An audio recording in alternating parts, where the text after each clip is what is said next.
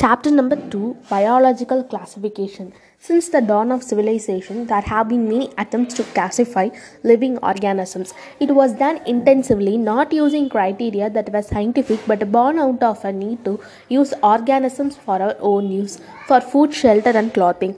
Aristotle was the earliest to attempt a more scientific basis for classification.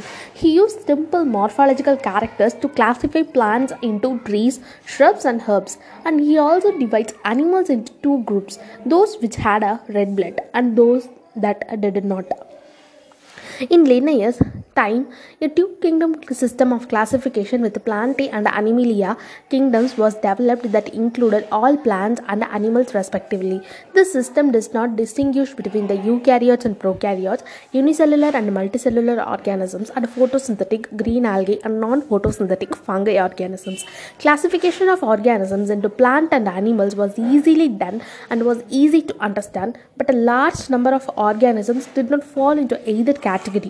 Hence, the two kingdom of classification used for a long time was found inadequate. Besides gross morphology, a need was also felt for including other characteristics like cell structure, nature of wall, mode of nutrition, habitat, methods of reproduction, evolutionary relationships, etc. Classification systems for the living organisms have hence undergone several changes over the time. Though plant and animal kingdoms have been a constant and all different systems, the understanding of what groups or organisms be included under these kingdoms have been changing. The number and nature of other kingdoms have also been understood differently by different scientists over the time. R.H. Whittaker, 1969, proposed a five-kingdom classification. The kingdoms defined by him were named Monera, Protista, Fungi, Plantae, and Animalia. The main criteria for classification used by him include cell structure, body organization, mode of nutrition, reproduction, and phylogenetic relationships. The three-domain system has also been proposed that divides the kingdom Monera into two domains, leaving the remaining eukaryotic kingdoms in the third domain, and thereby a six-kingdom classification. You will learn about these systems in detail at higher classes. Let us look at the five-kingdom classification to understand the issues and consideration that influence the classification system. Earliest classification systems include bacteria, blue-green algae, fungi, mosses, ferns, gymnosperms, and angiosperms under plants.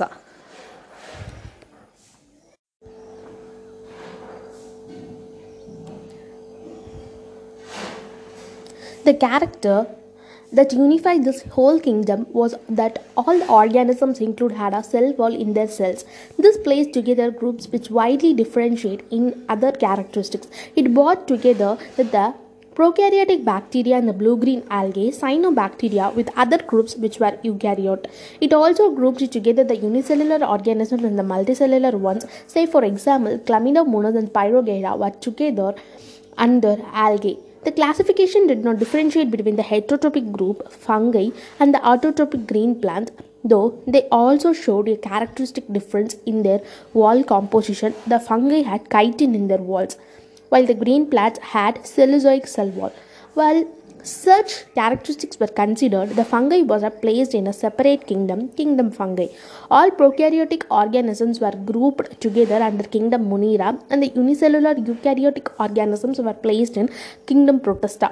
Kingdom Protista has brought together Chlamydomonas, cholera, early placed in algae, within plants and animals having cell walls, and Paramecium and amoeba, which were early placed in the animal kingdom, which lack cell wall. It has put together organisms which in early classification were placed in different kingdoms. This happened because the criteria for classification changed. This kind of changes will take place in future too, depending on the improvement in our understanding of characteristics and evolutionary relationships.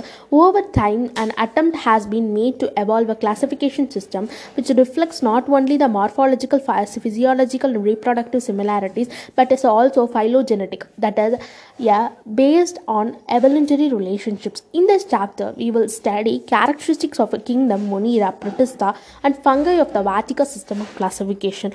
The kingdoms Plantae and Animalia, commonly referred to as a plant and animal kingdom respectively, will be dealt separately in the chapter number 3 and 4.